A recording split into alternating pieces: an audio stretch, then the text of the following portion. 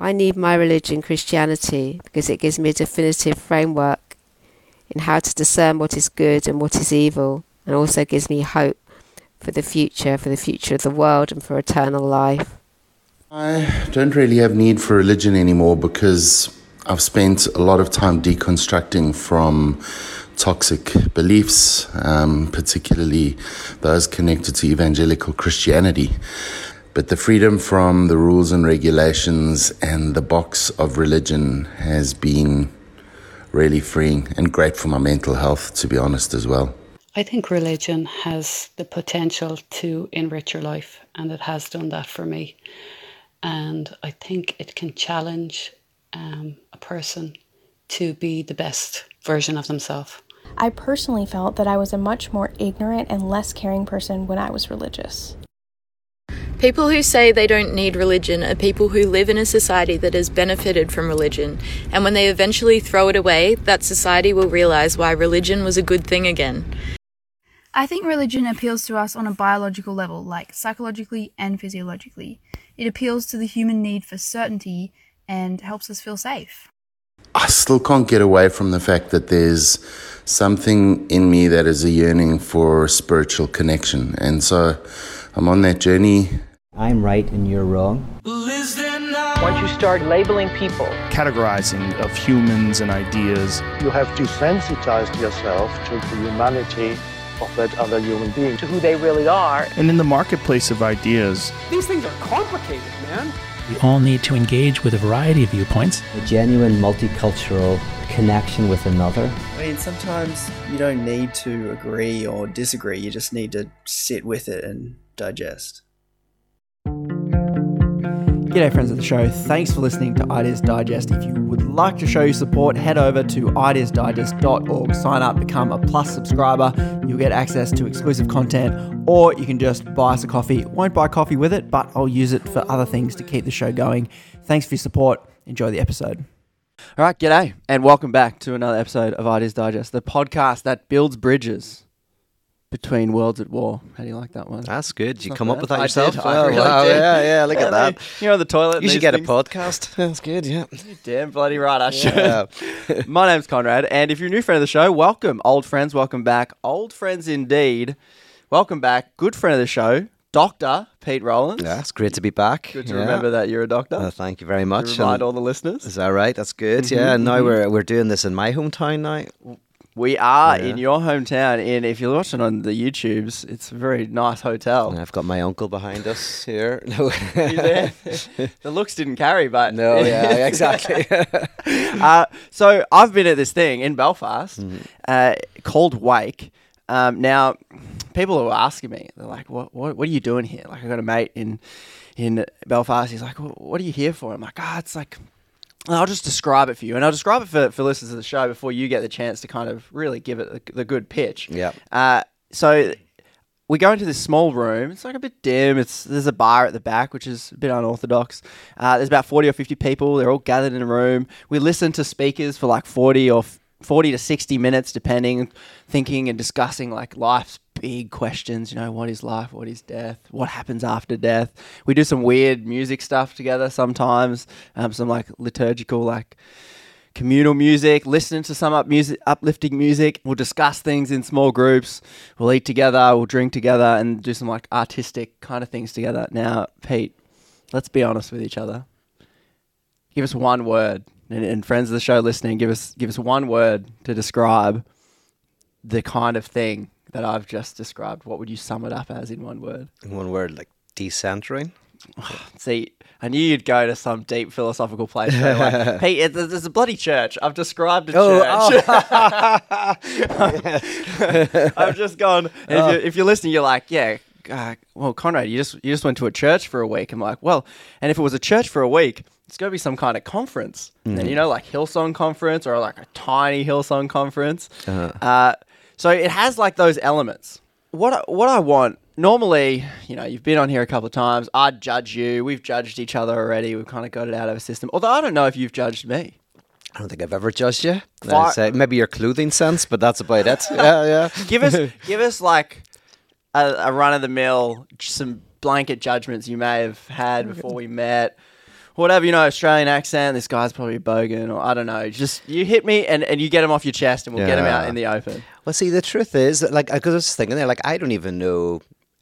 All I know is, like, when we've hung out, you're a good guy. Like, I don't know what you believe or don't believe or what you think. Come on, mate, judge me. What's that? What do you think I believe? You're like, this guy. I've never thought about it. Wearing a fancy shirt. The only thing I can say is you're a very striking looking man. Oh, you're very attractive. You're very easy on the eye. Oh, thank you. Yeah, that's nice to hear. That's maybe why the podcast does well. It's audio only. Is that right? That's why I'm getting into video. So that's about the only things going. Okay, if this podcast doesn't work out, maybe male modeling might be a thing. No, you're an attractive man. Thank you. I think I'm in the wrong industry. I did an episode with a friend of the show, Dr. Joe Court, and he's like I guess he would be like a therapist, and he's got a husband and a partner, and he was talking about, and the clickbait for that episode was straight men enjoy gay sex. Oh. And the YouTube algorithm picked it up, and it really just, that episode very good. Hit a pocket, and in the comments, they were the friendliest, like YouTube, mate, you're on YouTube. Yep. The comments in the YouTube, those are the nicest comments I've ever seen on YouTube.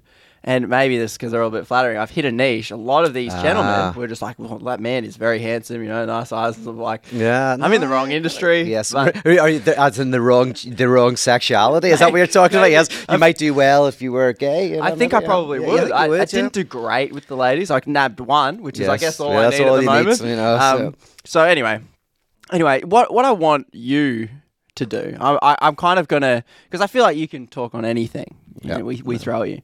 And this week I have my own kind of assumptions that I've come to sitting and watching this program Wake that you put on. I suppose before I get to what I want you to talk about, talk to me about then Wake. It sounds like a church.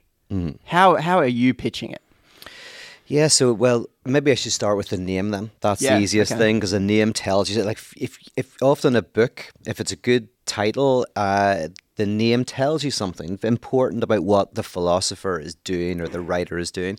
And so Wake is not just a name we picked from the sky. It captures something. So a wake is a type of ritual in which we come to terms with death, where you come to terms with the loss. So it's a very Irish thing. Often you get together, you drink together, you laugh, you cry, you remember who has died.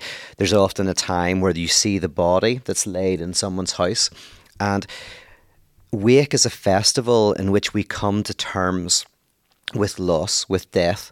Now, one of the themes, maybe I shouldn't get too deep into it, but one of the themes that we were looking at this year is how there is a sense in which there is life after death, and we are the evidence. And what I mean by that is, in psychoanalysis, there's this notion that as we come to selfhood, at about 3 months, called the mirror phase, there's a point where the infant comes to a sense of self, an I. And when there's an I, there's a thou. And there's a not I. So before there's an I, there's no not I. There's just kind of like maybe you and the mother. But when you start to be able to cognitize yourself as a self, separate from other people, there's an experience of a profound loss. Now, it's not the loss of something because you're the result of the loss. You come into being with this sense of a death, a loss that marks you forever. And Wake is really about coming to terms with that loss that's fundamental to being human, but also the losses that happen to us throughout our lives, the death of people we love, the breakup of relationships, the loss of health or the loss of meaning, or the sense of guilt, which is a type of loss, a type of I am not who I should be. We all experience loss in different ways, and Wake is a place where we're through music and comedy and cabaret and talks, we provide space for us to mourn, to be able to symbolize what we've lost, to be able to share it with other people, and to be able to move on. So that's what Wake is, and it sounds quite depressing, but it's actually lots of comedy, magic, cabaret, because there's something joyful about a wake. Because whenever you go to a wake in Ireland, as I say, there's lots of drinking and laughing and crying. It's all mixed in. And when you're able to mourn a loss, and many people are mourning the loss of religion. A lot of people who come to Wake have lost some element of their religious life. Maybe their childhood faith has died, and they're mourning that loss. Mm-hmm. So I suppose then, if you take these concepts and contrast them to what largely religion might be doing, is that you're saying here's this space and life after death, meaning not obviously going to heaven, but continuing living after something terrible has happened, which has happened to everybody. And I suppose the contrast then is in society, it's like, oh, escape that, inebriate from that, ignore that. Some churches would be like, oh, but don't worry, he'll be in heaven. You don't have to be too sad. Yeah. It's almost like there's a recognition, but then the quick papering over of it, and let's ignore it and let's kind of keep moving. Whereas it sounds like this thing you put together and these ideas you're exploring are in this recognizing the suffering that we all encounter, noticing what that is doing internally, and then moving on. Yeah, well, the God embracing the God. So the God of today is the God of the demand to enjoy. So psychoanalytically speaking, we live in the age. Today's religion is the religion of enjoyment. Now, in the past, there is what's called the God of prohibition. So the God of prohibition is the idea that all of us are the word is castrated, but which means all of us have some sort of lack. All of us have been, by dint of being born, we can't be wholly complete and happy, with one exception, and often that is seen as God, but it can be other exceptions like James Bond or whatever. So, or in Mad Max Fury Road, there's the evil character who's the exception, who can have everything. But there is traditional religion is we're all marked by lack, except for an exception, God. And maybe in the next life we will, be whatever. But that God isn't very powerful anymore, even within churches or whatever. The God today, and LA is the mecca of this, but the God today is the God of the demand to enjoy, which means that we feel constantly this vocation or this demand to be whole and complete. We see always on Instagram images of people being happy, having this incredible lifestyle, and all of these adverts and movies, and everything is telling us to enjoy, that we can sacrifice. We can have this experience of unmitigated oceanic oneness. So if that's the case, let's do a big if, because I have to argue why that's the case. But if it's the case that we live today with the God who demands enjoyment, then Wake is an exploration of a critique of that. And interesting in Christianity, Christians don't believe in God. That's not what makes them interesting, right? Because loads of people believe in God. I mean, belief in God is actually very... you would be surprised at how many people believe in God. Well, it sounds like when you're using these terms, religion and God, you're categorizing almost everything. Everyone fits within some religious structure, and we're all worshipping something. Well, okay, we'll come back to that in a second. Yeah. But in terms of the belief in just God, that's that's a very common thing. If like you ask people, super being God, yes, or any being, God. But Christians believe in the death of God. Right, and that's very unique. So that's unique. So, if you look at all religions, you go like, well, what's unique about, what's kind of really interesting about Christianity? And you go like, oh, they believe in the death of God. We crucified Christ, right? Which is interesting because you go like, oh, death is in God, lack is in God. So if you take that radically, and confessional Christianity doesn't, unfortunately, but... So it doesn't take it seriously as far as they go, oh yeah, but he rose from the dead and we can live forever, and he died, but that was for our sins, and it was like a different... use of the death. That if you listen to kind of confessional theologians, they say that there is no lack in the absolute, basically. Yes, there's different ways in which it's kind of said, but ultimately there is a non-lacking reality. Reality is not divided. There is a non-lacking reality, and the signifier of that is God. And we can get there going to heaven and following this path. Yes. We can get to the non-lack. Yes, we can get to the non-lack, or if we can't, at least there is one that can. But mostly yes, we can. We can in the next life usually have that. Yeah. But if you take the notion that there is lack within the absolute, which is a God dies, that the wounds are kind of eternal within God, that's a very different message, and a very different kind of outlook on the nature of reality. Which, by the way, I think. Fits with biology, physics, mathematics. So the non-at-oneness Well, very quickly I'll say it. So non-at-oneness in politics is called democracy, right? In other words, the antagonism within the social body develops complexity. Two sides always warring forever. Yes, yeah. But that breeds a society that can move forward. As long as that antagonism is productive, yes. Whenever it becomes so divided, it destroys. But if you can have a productive antagonism within the social body, you create healthy society. Within biology, the name for the non-at-oneness of the biological organism with itself is evolution. So it's like germs and things that like your body absorbs all these germs, and that actually makes the immune system stronger, and you move forward and you become immune to certain things. Right? You Exactly. need you need that germ to be healthy. Yes, and it's not just that the biological organism is not at one with its environment. So it's like there's a certain sense in which evolution wouldn't work if the biological organism wasn't constantly kind of at war with itself. Yes, with things like germs and viruses and outside environments, but also with itself, with dividing and kind of like a certain weird asymmetry that creates complexity within biological organisms. The name for this in physics is, wave particle duality, the non-at-oneness of a particle with itself. The name for this in psychoanalysis is the unconscious, the non-at-oneness of consciousness. Consciousness is, in a sense, asymmetrical. Because we have like the subconscious. Yes, or unconscious. And we don't know what's going on there. And then we've got to work out what might be driving us that we're not aware of. Yes, and the difference between, say, a Jungian subconscious and Freudian unconscious is, in Freud, the unconscious is not so much something that exists. The unconscious is the name for the non-at-oneness of consciousness itself. So it's not that it's an existent thing. It's the name for the antagonism.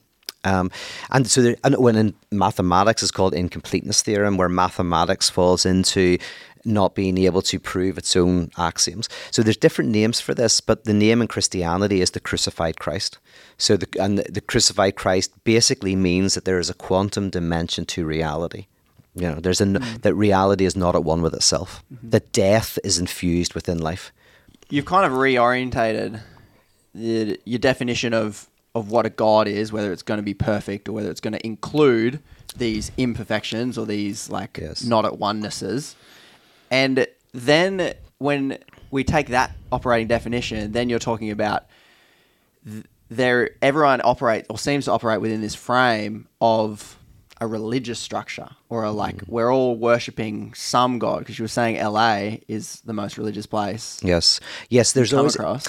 Yeah, like if you would define, which I would, we have to show our working out, won't have time for that, but if you were to describe religion, like concrete religious practice as a form of, as you say, I like what you're saying, as a form of being, let's say, woven into or devotion to a certain transcendence by something beyond the material, then yes. And so I mentioned the God of the demand to enjoy, which is the God today. I mean, everyone knows this in the sense that but I say LA is particularly good at it, which is this: there is a super egoic injunction to enjoy. Like we feel this demand to enjoy. It's not that we want to enjoy. I mean, we want to enjoy, but it's a demand to enjoy. You're not having enough sex. You're not going out enough. Everybody else is enjoying. You're not enjoying as much as them. You need to do like that.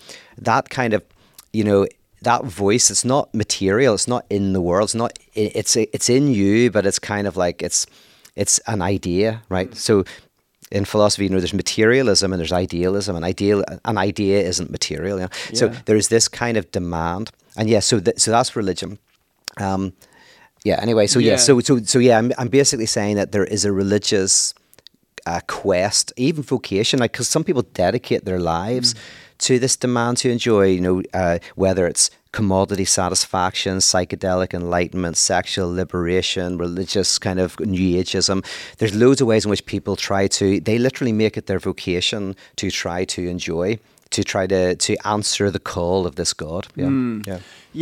If religion is our movement towards or beyond the non-material, everybody is moving in some way beyond the material, whether it's towards an ideal or an idea, and this God of enjoyment is demanding that we go, you can have perfection, you can have what you should have, if you do this, enjoy this, kind of move forever on that wheel towards what currently isn't ideal. It's like this never-ending thing, but that's not the promise. Yes. The promise isn't that it's going to never end. The promise is just get this one, and then you'll have perfection. You'll have the ideal. Which is a way of saying, by the way, that it's weird. Like we're drawn by. So if you think of desire as a not having, you desire what in some respects is missing, right?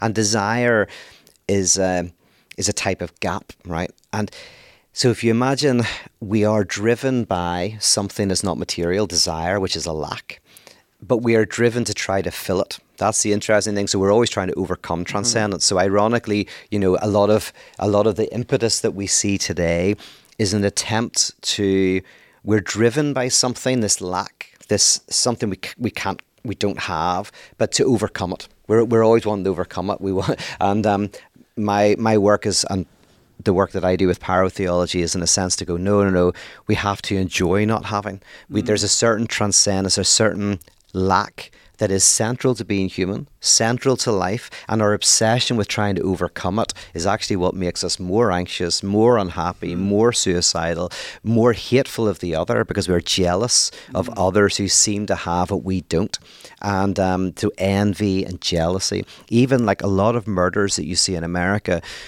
are very much connected to the hatred of another who is perceived to be enjoying what you cannot get. I'm not getting enough desire from the opposite sex and other people are, so I'm going to kill that person. Like we hate the other who seems to be enjoying.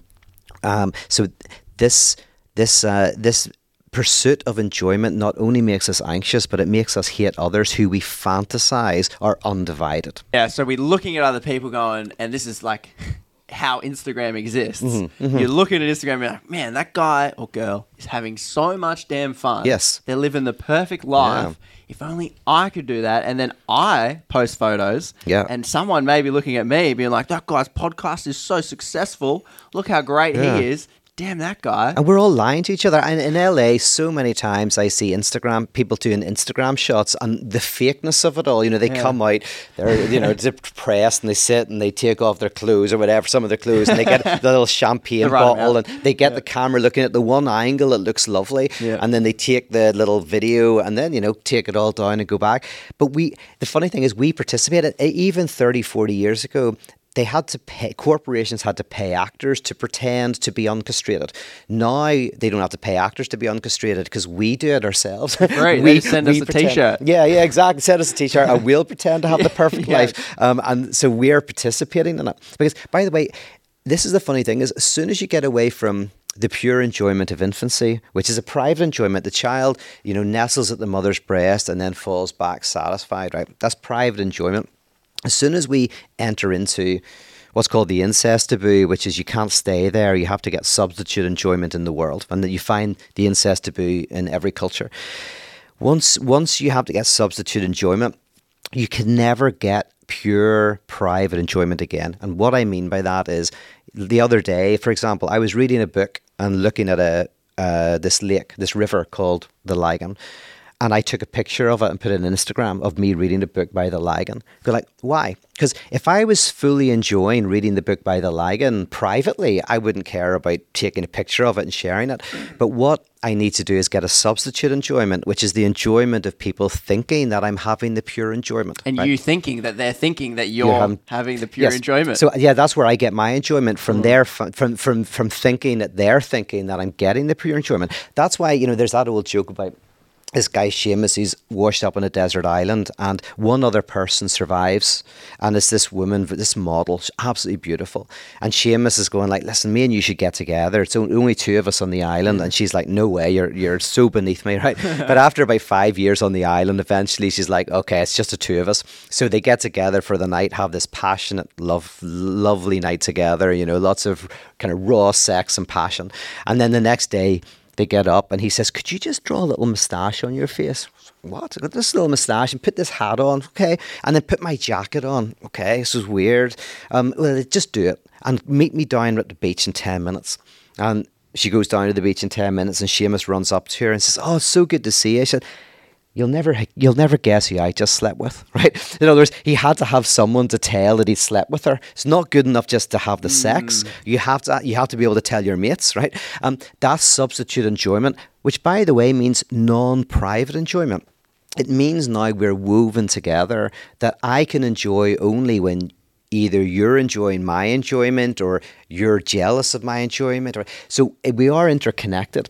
But if I'm always thinking that you're having the enjoyment and I'm not, then that doesn't create social solidarity. Social solidarity is created through us going, you know what, maybe you've suffered a lot more than me, but there's something about being human which is suffering in itself. And we all suffer loss, whether it's death or economic instability or bad health or, all of these different things. And what we're unified in is that all of us are marked by lack.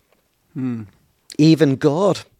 That's the key. That's the answer. Like, even reality itself is marked by lack, which is a very profoundly Christian notion, that your lack is not filled by the divine. Your lack is reflected in the divine. Mm-hmm. So there's some level of connectedness we share with enjoyment, obviously, but you're saying a more powerful or connective experience is the connectedness through the suffering, through the lack, through the solidarity of the suffering of somebody else, which seems to link back to the top of Wake and this pseudo-church structure of something, and brings me to what I want you to do.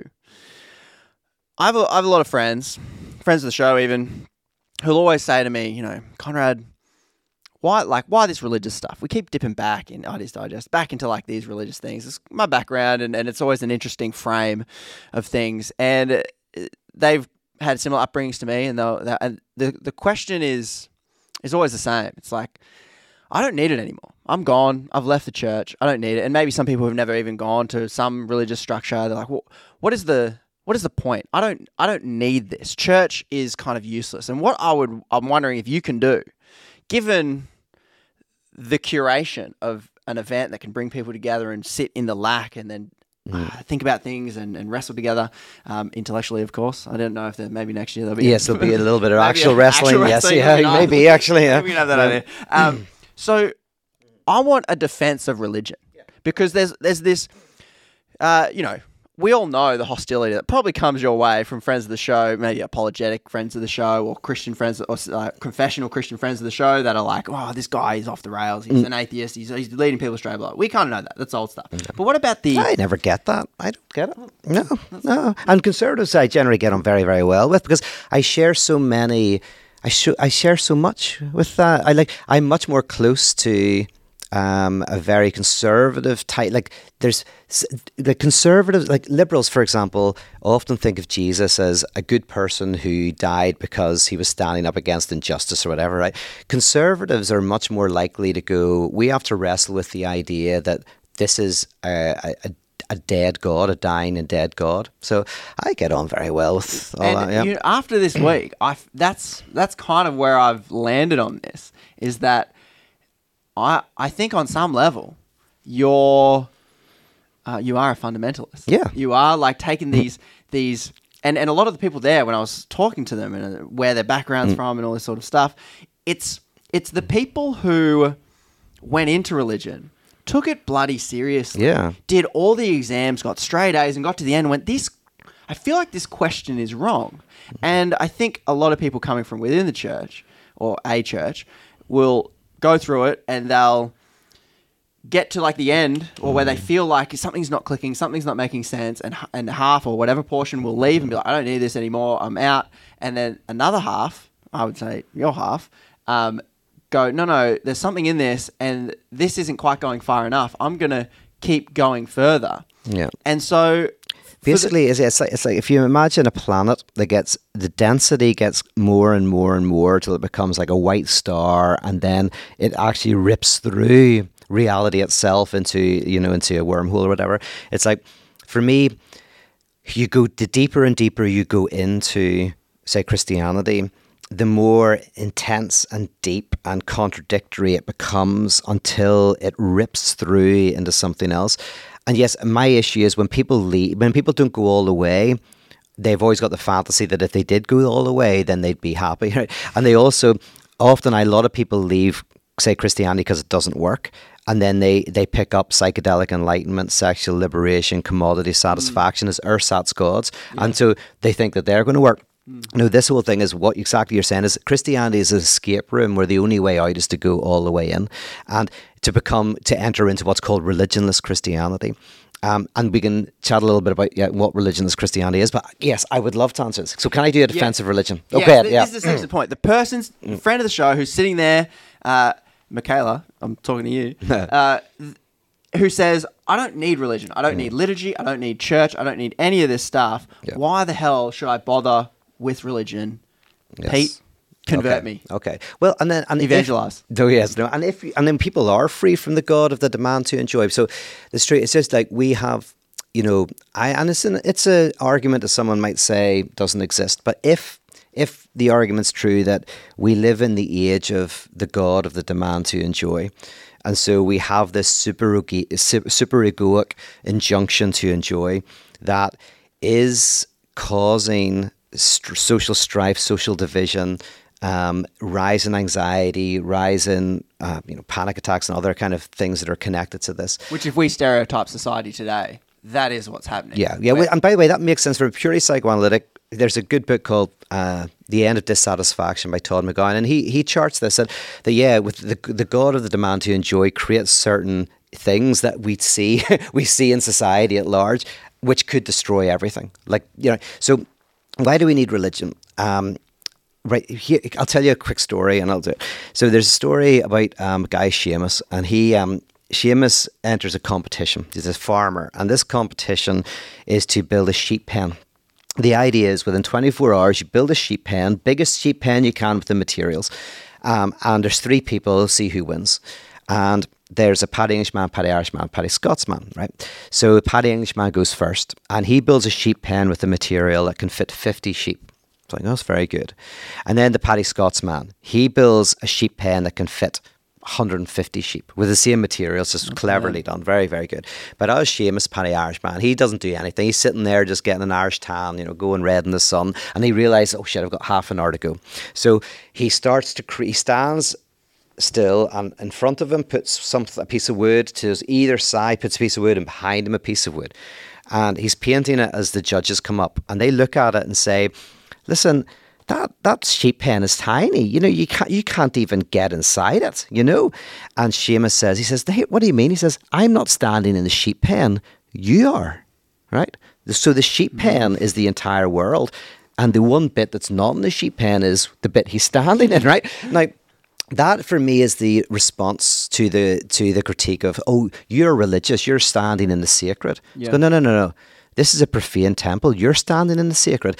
That this is Nietzsche's claim with the death of God, is that people think that they have escaped God. They've escaped these demands, this frenetic. They've escaped the sacred dimension. But no, you get it. Everyone in LA, for example, is doing tea leaves and tarot readings, palm readers and psychics. People think literally buying stuff is going to make them happy, honestly, and that doing CrossFit's going to fix everything. That they're trying to kind of. Though. What's that? You look good though. Oh, thank you. Yeah, those flipping the tires are good. But yeah, you meet these people who almost think that they can escape death. Make death contingent and all of these things. Right, and they laugh at, say, the church, rightfully so. The confessional church doesn't do this, and go, you're standing in the sacred. I'm like, no. What I'm doing with parotheology is creating a profane temple. The point of my work is to create deserts in the oasis of life, places where we're freed from the pursuit of happiness, where we're free from the frenetic pursuit of enjoyment. And can I tell you one more story about this? Because I think this captures it, is, again, one more time about Seamus, right? But Seamus, due to an unfortunate set of circumstances, ends up living in Los Angeles. And he meets a spiritual community who are all into this stuff. Oh, they're talking about raw food diets, they're talking about crystals, they're talking about MDMA trips, they're loving it all, right? And polyamory. And Seamus loves all of this, but particularly polyamory. He's like, seriously, polyamory, tell me more about that. He says, well, you can have a wife and a girlfriend. Seamus like, this is amazing. I have to go and tell my wife about this. So he goes off few months later, he's back in the community, and the leader says, "Oh, Seamus, did you ever talk to your wife about polyamory?" And he's like, "I did, and she loves it." He says, "Now I've got a girlfriend and a wife," and the community's loving it, patting him on the back, self-satisfied smiles. He said, "What's your favorite thing about the lifestyle?" "Oh," says Seamus, "it's amazing." He says, "Now I can tell my wife that I'm with my girlfriend, and I can tell my girlfriend that I'm with my wife, and I can finally be left alone." Right now, that's my defense of religion. That we need a space where we can pretend that we're having a good time, but where we can be left alone to suffer, to mourn, to create space to hold and contain the lack that we have in this world where everyone's saying enjoyment, enjoyment, enjoyment. You can't get away from the enjoyment. What Seamus did in that story is he found a way to hide from all of the enjoyment. Oh, you can have the stability of the family, and you can have the fun of a non-committed relationship. You can have it all. And that painful, anxiety-producing kind of pursuit of having it all, the stability of family, traditional values, and the fun and games of sexual life without commitments, and how you can have it all. You need a space in the world where together you can have a communion gathered around a lack. That is transformative for the individual and for the community. That's my defense of the need for radical theology communities. Because it sounds like your defense begins with the accusation to the person who's saying, I don't need this religion thing. Mm. You would say you are religious, and we're all, you included, praying to some sort of God, serving some kind of God's demands on you, whether they're... Yeah. No, I don't know about... not everybody is, so might not be... We could everybody. We could make it like... Is that right? Yeah. No, you know what I'm saying? Because I don't want to say you, like the people who are listening to this, some of you may not be caught in the demands you enjoy. So do you think it's possible... Like, I suppose that's the next stage, is to go... Well, when I think about this pragmatically and go, well, like, I'll scroll Instagram and I'll be like, oh man, that guy's having such a good time. I'm going to take a photo of me having such a good time doing this. And so I guess... you need to become a Christian still, right? That's salvation. Have I heard of Jesus? Yes. No. So for me, salvation is where the freedom from the pursuit of completeness. So for me, Christianity is the existential embrace of the dividedness of reality in its entirety. It's nothing to do with belief in God or not God. It's nothing to do with any of that. Christianity is a modality of life. It's a mode of being in the world. The mode of being in the world. Well, it's a mode of being, really, because a number of practices can do it. Like a practice can lead to a mode of being, like a way of seeing and interacting with the world. Yes, because that's what liturgy is. Yes, so liturgy, and that's what I do. Liturgy is a technology designed to help people enter into this modality. Because I find it hard to imagine. We like the disclaimers. Well, we're all individuals, right? Everyone's different. You're all like, no one can stereotype. But I do find it hard to imagine that many people, apart from maybe some mystic monk on a mountain somewhere, who exists in this consumer-driven corporate world where you've got demands of work, whether it's the demand to be successful, the demand to be happy, the demand to just be fulfilled, the demand of family, the demand of family value. I just find it hard to imagine that someone could be the exception to the rule, where someone isn't under the tyranny of some kind of God that creates anxiety, that creates these things, because we, on some level, as we're moving through life, believe I can have these things. I believe I can have better, more fun travel times. I believe I can, if I buy this product, then I'll be whole and complete. And even though you ask me kind of that laptop, it's a nice laptop. Are you whole and complete? I'm like, nah. But part of me was, when I got it, I'm like, hey, maybe. It's like that subconscious drive. So then it sounds like your defense of religion is to say religion can create these structures that, and perhaps like Wake is attempting to do. You can have these liturgies where we can sit with some people, talk about sad stuff, sit around, think about very brain-breaking parables like some you've shared where you're like, I don't think I get it, but we can grapple with it, watch art, participate in art, and that liturgy may, on some level, transform us. Yes. You're absolutely right. what you're saying is beautiful, because what you're saying is, you're kind of going like, we live in the temple of the God of the demand to enjoy, right? So that's where we live in, like all of us, who, if you're living in the Western world, if you're living under global capitalism, that is the space you inhabit. And if we didn't inhabit that, we wouldn't need liturgical spaces like Wake. We wouldn't need them because we wouldn't. So what you're saying is, in a sense, we're all in that temple. We're all, therefore, even if we're not caught up in it, every time you open social media, that superegoic injunction is there. Every time you look at Instagram, so it's there. And this is the defense, exactly, as the defense of the deserts and the oasis of what's called transformance art, or is that we need a space where we get distance. That's what Seamus was doing in that parable. He had to find a way to get distance from all of the enjoyment, just for a bit. So for 1 hour a week, we have a place where we're free not to pursue what will make us happy. We're free to kind of share each other's lack, because that's what love. That's what Lacan says love is. He says love is giving what you do not have to someone who doesn't want it.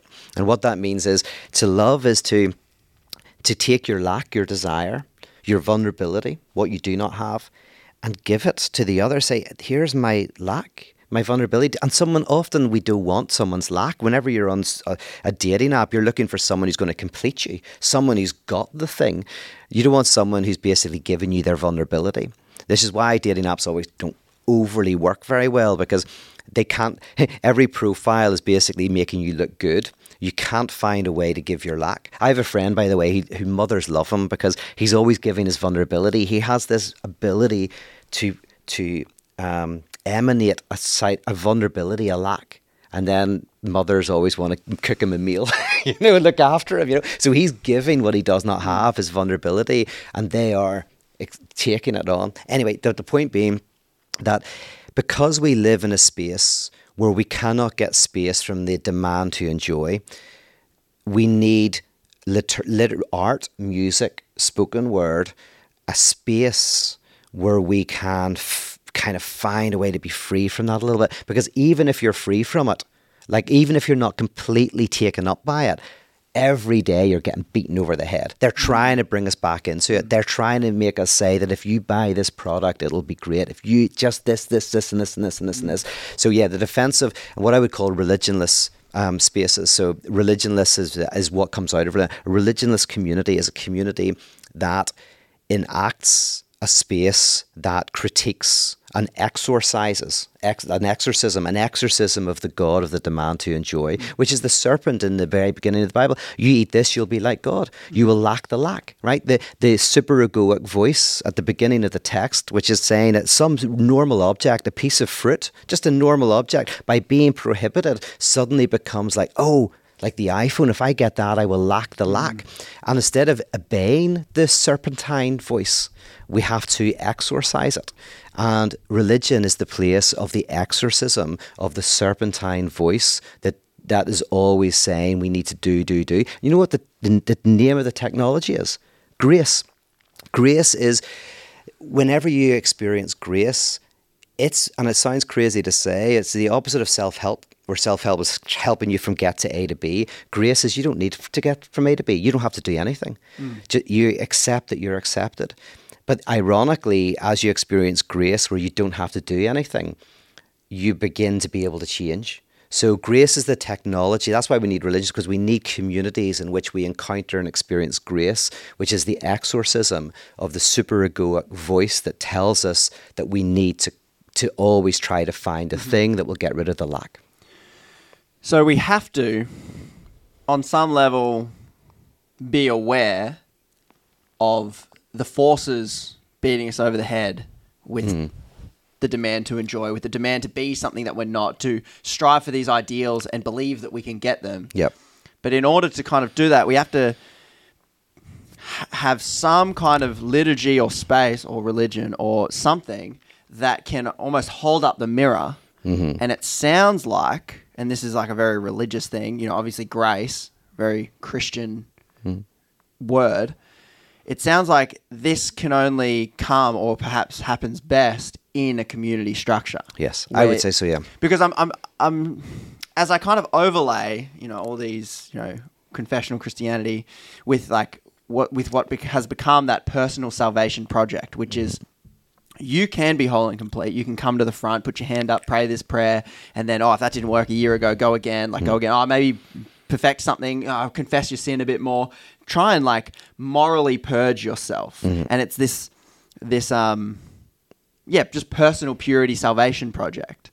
And so, how do you avoid this kind of project? Because it could take the same bent. It could be I'm going to enjoy all my lack so damn bloody well. Yes. But then there's this community element to it, which once again is this very religious Jesus, where two or more are gathered. That is where I am. Talk to me about how the community structures may be necessary or not. Yes. And how you negate that tendency to enter into every space under the tyranny of a hidden God I might not be aware of to be perfect. I can enter Wake and be like, I'm going to be so friggin' enlightened after this. Yeah. And then, and I might not even realize that demand. So it's is this a space that can just show me the demands upon me? Yes. No, I get what you're saying. I love it. Anything can become the thing that we frantically pursue to get rid of our anxiety. So anyway, Søren Kierkegaard, when he beautifully writes on anxiety, he puts his finger on the issue. He says, anxiety is the evidence of our freedom, right? So, and by that he means, he actually calls anxiety spirit as well. So, because anxiety is when you don't know, in a superficial sense, what you should be doing, what the other wants of you, how you should be acting, right? Certain anxiety, how am I at this party? Did I say something wrong? Whatever. So anxiety is this sense in which I don't know what I should do or where I'm going or whatever. And, Kierkegaard says the reason why that's evidence of our freedom is because if you know what you should be doing and everything, if you're determined, you wouldn't have anxiety. Anxiety is the evidence that we are free, that we have choices, that we can, but we're always a question unto ourselves. And so for Kierkegaard, the problem is not anxiety. The problem is trying to run from it, always trying to hide, not being able to accept our freedom, to always run from our freedom, which is the opposite of the contemporary medical system, which tries to get rid of your freedom medically, which then gets rid of your spirit, your creativity. So, so what was the question? So what something like Icon is doing is a community is based around shared beliefs, shared identity, shared enemies, often shared enemies. What I'm trying to do is create communion. A communion is a group that's gathered together around a shared loss. So communion is the death of God, right? You're all gathered together around the death of God. So a communion is a group of people not gathered together through some positive thing that joins them. And then the enemy out there that doesn't have it. We're joined together by going, we're all lacking. And connect this with the Christian idea of sin. So sin means lack, basically. So an original sin means original lack. And in psychoanalytic terms, original sin or original lack means exactly what I said, which is to be a self is to have experienced an original loss. And an original loss means a loss that comes first. It's very weird. If I lose my keys, I had my keys and then I lost them. But an originary loss is a loss in which I lost something I didn't have and retroactively fantasize I did. So actually most Christians don't believe in original sin. Most Christians, even the most conservative, generally believe in what's called original blessing. An original blessing is before the loss, there was some wholeness and completeness. I radically embrace original sin, which means there's an original lack that marks us. Now, any sinful activity is any activity you do to try to fill the lack, right? So it can be having a child. It can be doing drugs. It's not an ethical thing. People think that sin means, it's something bad. No, don't swear. Yes, exactly. But no, it means anything that you do to frantically try to fill, the lack. Now, interestingly, Christianity's answer to this is not payment of the debt of the lack, but forgiveness. So if you think of so if you think of if I owe you money, that's a debt. That's basically sin in a sense. It's a lack that is present. There's a difference between not having money and owing money, right? So owing money is a lack that is present. Now, if I pay the debt, I fill the lack. I get rid of it by paying it, right?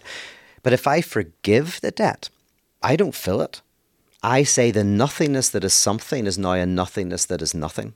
So so the year of Jubilee was not the payment of debts. It was the forgiveness of debts. So when we look at a lot of theology today in evangelical churches, or probably most, like any Hillsong song is singing this. But more so in the secular God of Los Angeles, yeah. But it probably includes Hillsong, because Hillsong is just an offshoot of the secular God of the demand to enjoy. Oh, okay. You've got this story of Jesus didn't forgive your sins, even though that's the language they're using. When I hear your picture you paint, Jesus died for our sins. So he actually, in that story, he paid them. He paid them. And then you're now linking that, Hillsong being more of a reflection of the transactional nature of our culture. Yeah.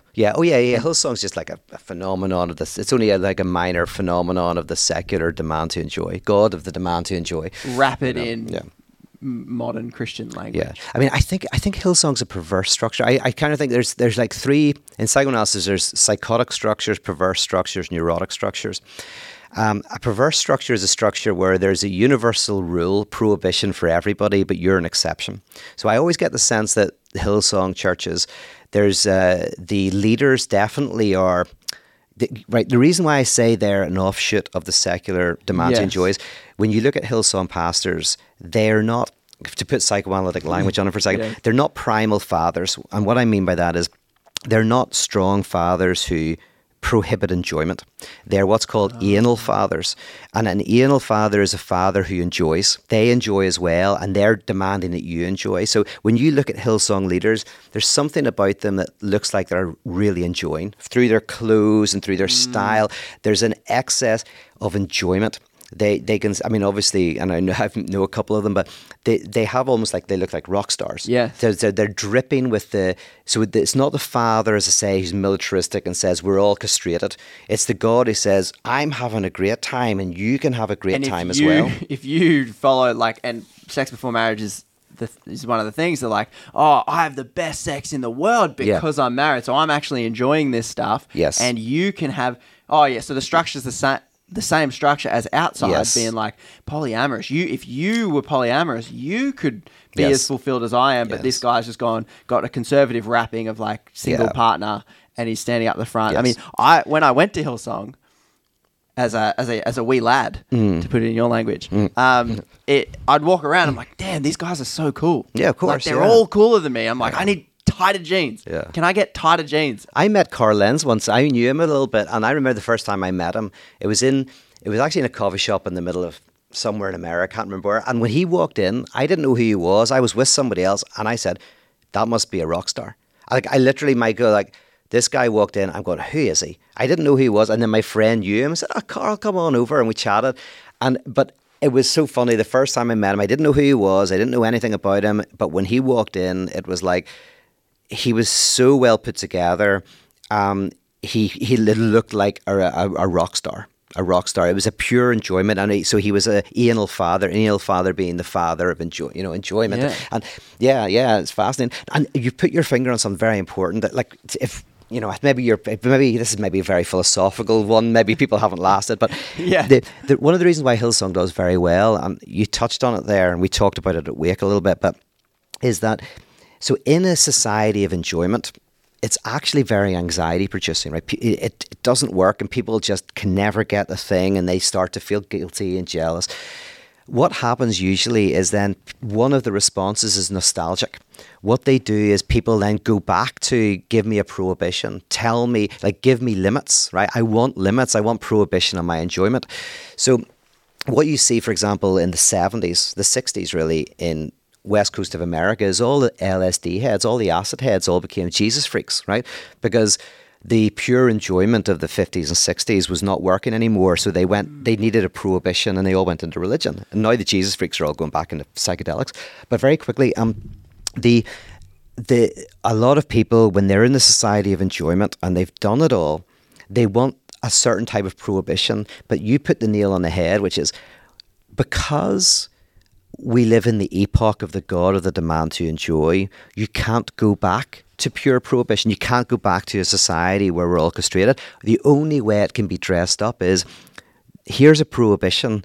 And the reason why you should have a prohibition is because that's how to get more enjoyment. So you will get more enjoyment if you're having sex within marriage. That's what I was told. Exactly that. Sex is better. Yeah. So basically, it's weirdly a demand to enjoy, but wrapped up in a nostalgic prohibition, which is why people go to it, because it helps with their anxiety a little bit because there's a prohibition, but it can't free them. It can't free them because it's still wrapped up in a demand to enjoy. So we want, on some level, prohibition. I'm thinking of friends I know. I grew up in a pretty liberal arm of a conservative church, and a lot of my friends who were maybe in the liberal arm, and you're describing this like anxiety that probably I was feeling walking around in Hillsong, being like, man, everyone's calling me. That's like an anxious thing to kind of anxious space to exist, especially when I reflect on it.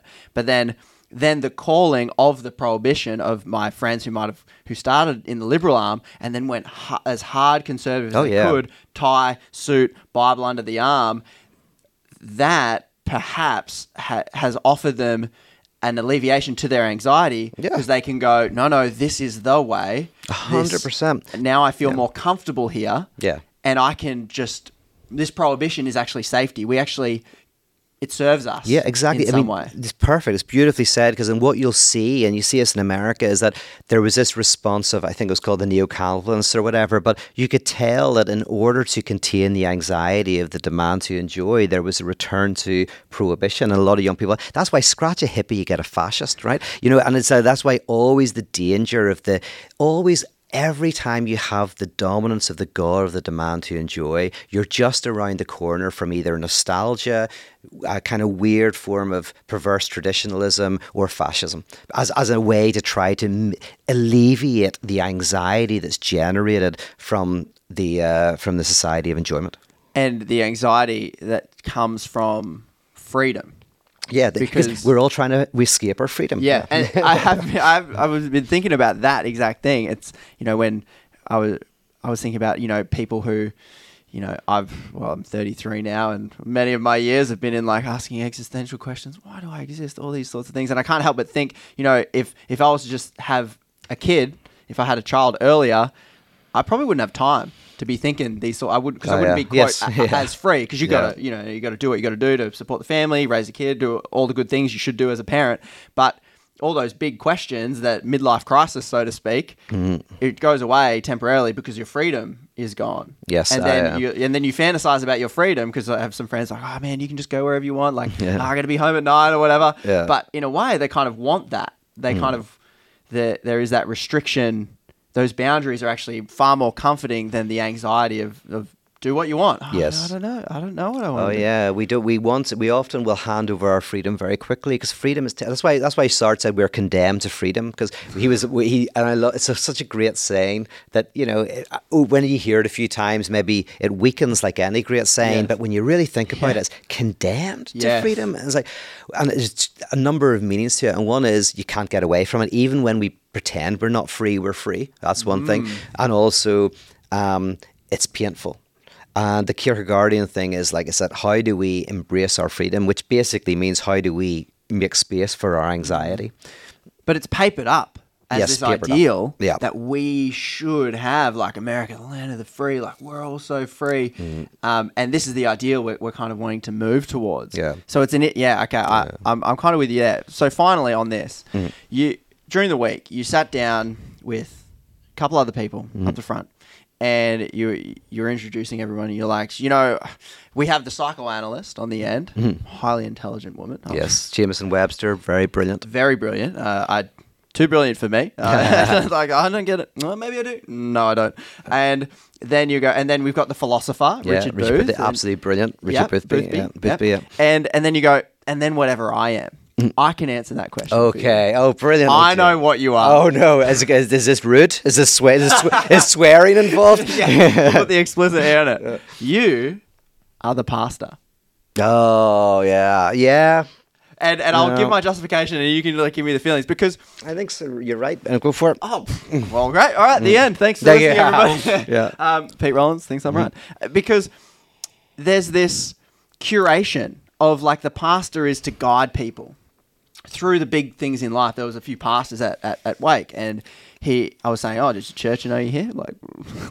And he's like, oh yeah, they're okay, but it's always a bit subtle. There's a lot of closet Rollins and Rob Bell fans out there. No, we don't tell anyone, because his role as a pastor is like, someone needs to be there when you're dying. Who's going to be there? They pay me. They pay, because I'm like, yeah, they pay you for a certain set of ideology. How does that feel for you? Because that's why a lot of pastors struggle, because they're the incentive structures, the walls they build around themselves are saying, your money's coming from here. Your children rely on you spouting this doctrine that they pay you to reinforce to them week after week after week. And if you deviate from that, they will kick you to the curb and you will be homeless, especially in America. Tough place to live. Yeah. You're out. And so, but he was also saying, but I'm also paid to be there for the weddings, for the deaths, through the hard times and all those sorts of things. And then that idea of like, yeah, we kind of need a structure. We pay them some money, and we need these people to guide us through the hard times in life. So when I transpose that onto you, you seem to be grappling with what's at the core of this tradition. What are these ideas that, people will argue that's not Christianity to you, and you'd be like, well, I mean,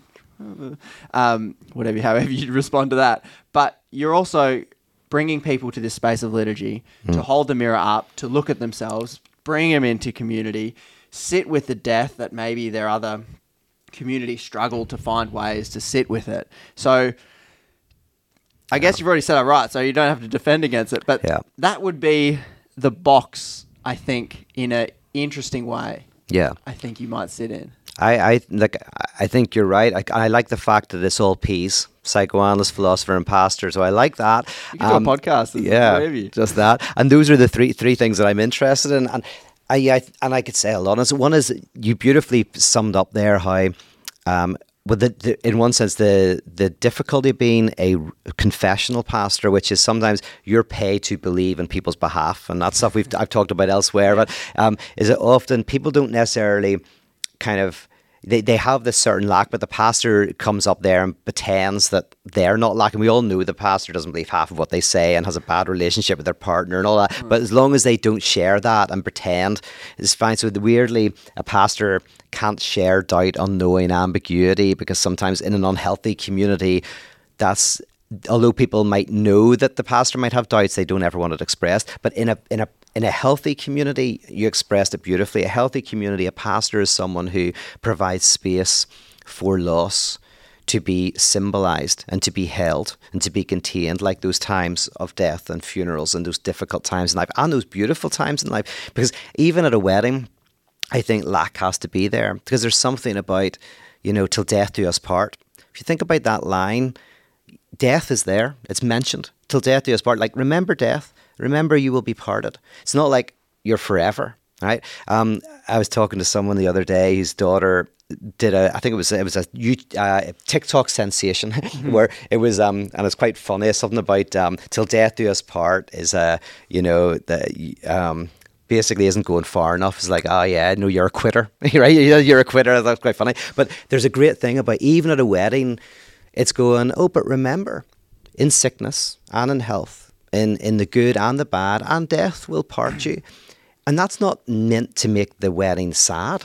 It's not meant to make it the rest. It's actually meant to kind of like give it more depth and meaning. It's like, even when we're together and we're in love and this is amazing, death comes in the way. And so the pastor creates a space and holds a lack. And there's very little places that are systematically designed to help us hold the lack. To hold the lack. And that's my role. And if you wanted to say, on one side you got a psychoanalyst who, a psychoanalyst begins with your personal lack and your trauma, pain, personal pain. And in psychoanalysis, very gradually, over time, you realize that your personal suffering is part of what it means to be human. So you hit from the personal to the universal. A pastor goes the other direction.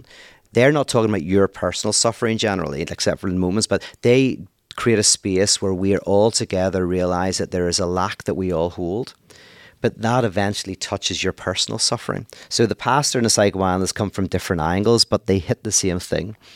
And yeah, so if a pastor is the one who creates a space for us to have a place for the real or the lack, then yeah, I'm a pastor. Pastor Pete Rollins, thanks for taking so much time. Thank you. And finally, to the group of people that say This is just some over-intellectualized wankery. Mhm. I don't need it. Yeah. What's your response? Well, maybe you don't. I mean, honestly, like, yeah, I mean, you know, we're all struggling through life, and we're all got our highs and our lows, and, you know, this might resonate with somebody and not with someone else. That's great, you know. Yeah. The only thing I would say is that, you know, forget all the over intellectual stuff, because, you know, I know this has been quite a deep podcast, maybe. Forget all that. Just kind of ask ourselves, you know, is there a sense in which we see within our society this demand to enjoy? Where is it that I can escape from that? Maybe it's at the coffee shop, maybe it's at the confessional, maybe it's at the poker table or the pool room, wherever it is that you can go, where you can be with people and somehow feel a bit of freedom from that demand to enjoy. All I'm saying is, live into that, find that space. That's an important space in your life. Don't underestimate how important that is. That's all I'm saying. And if people don't think it's intellectually wankery, they go, oh, that's kind of good. Where can they find your stuff? Just there's loads of free stuff online. Just type in my name on. There's YouTube. There's and the podcasts, and you know it's that world. He's so there. He's yeah, on the it's internet. there. Yeah. Pastor Pete. Thank you. Listen, man, by the way, always love seeing you. Always love being on the podcast. It's great to see you in person. Yes. And you and your partner and hanging out in Belfast. Yes. So thanks for coming. And yeah, thanks for continuing to ask me questions and, you know, expose me to your audience. No worries. I'm trying to, like, over time just translate some of these ideas, because over, like, years I'm going, I think that's what he means. No, I don't know. Yeah. And then things drop. So if you're new to Pete's stuff... But you were saying great stuff as well. Like, I was like, you were, you know, whether I'm being influenced by you or you by me, when you were saying stuff, I was like, yeah, that's exactly it. That's right. Yeah, yeah. That's right. Well, thanks for tuning in, and I'll catch everyone in the next episode. Bye-bye. G'day, friends of the show. Thanks for listening to Ideas Digest. If you would like to show your support, head over to ideasdigest.org. Sign up, become a Plus subscriber. You'll get access to exclusive content, or you can just buy us a coffee. Won't buy coffee with it, but I'll use it for other things to keep the show going. Thanks for your support. Before I rest my eyes.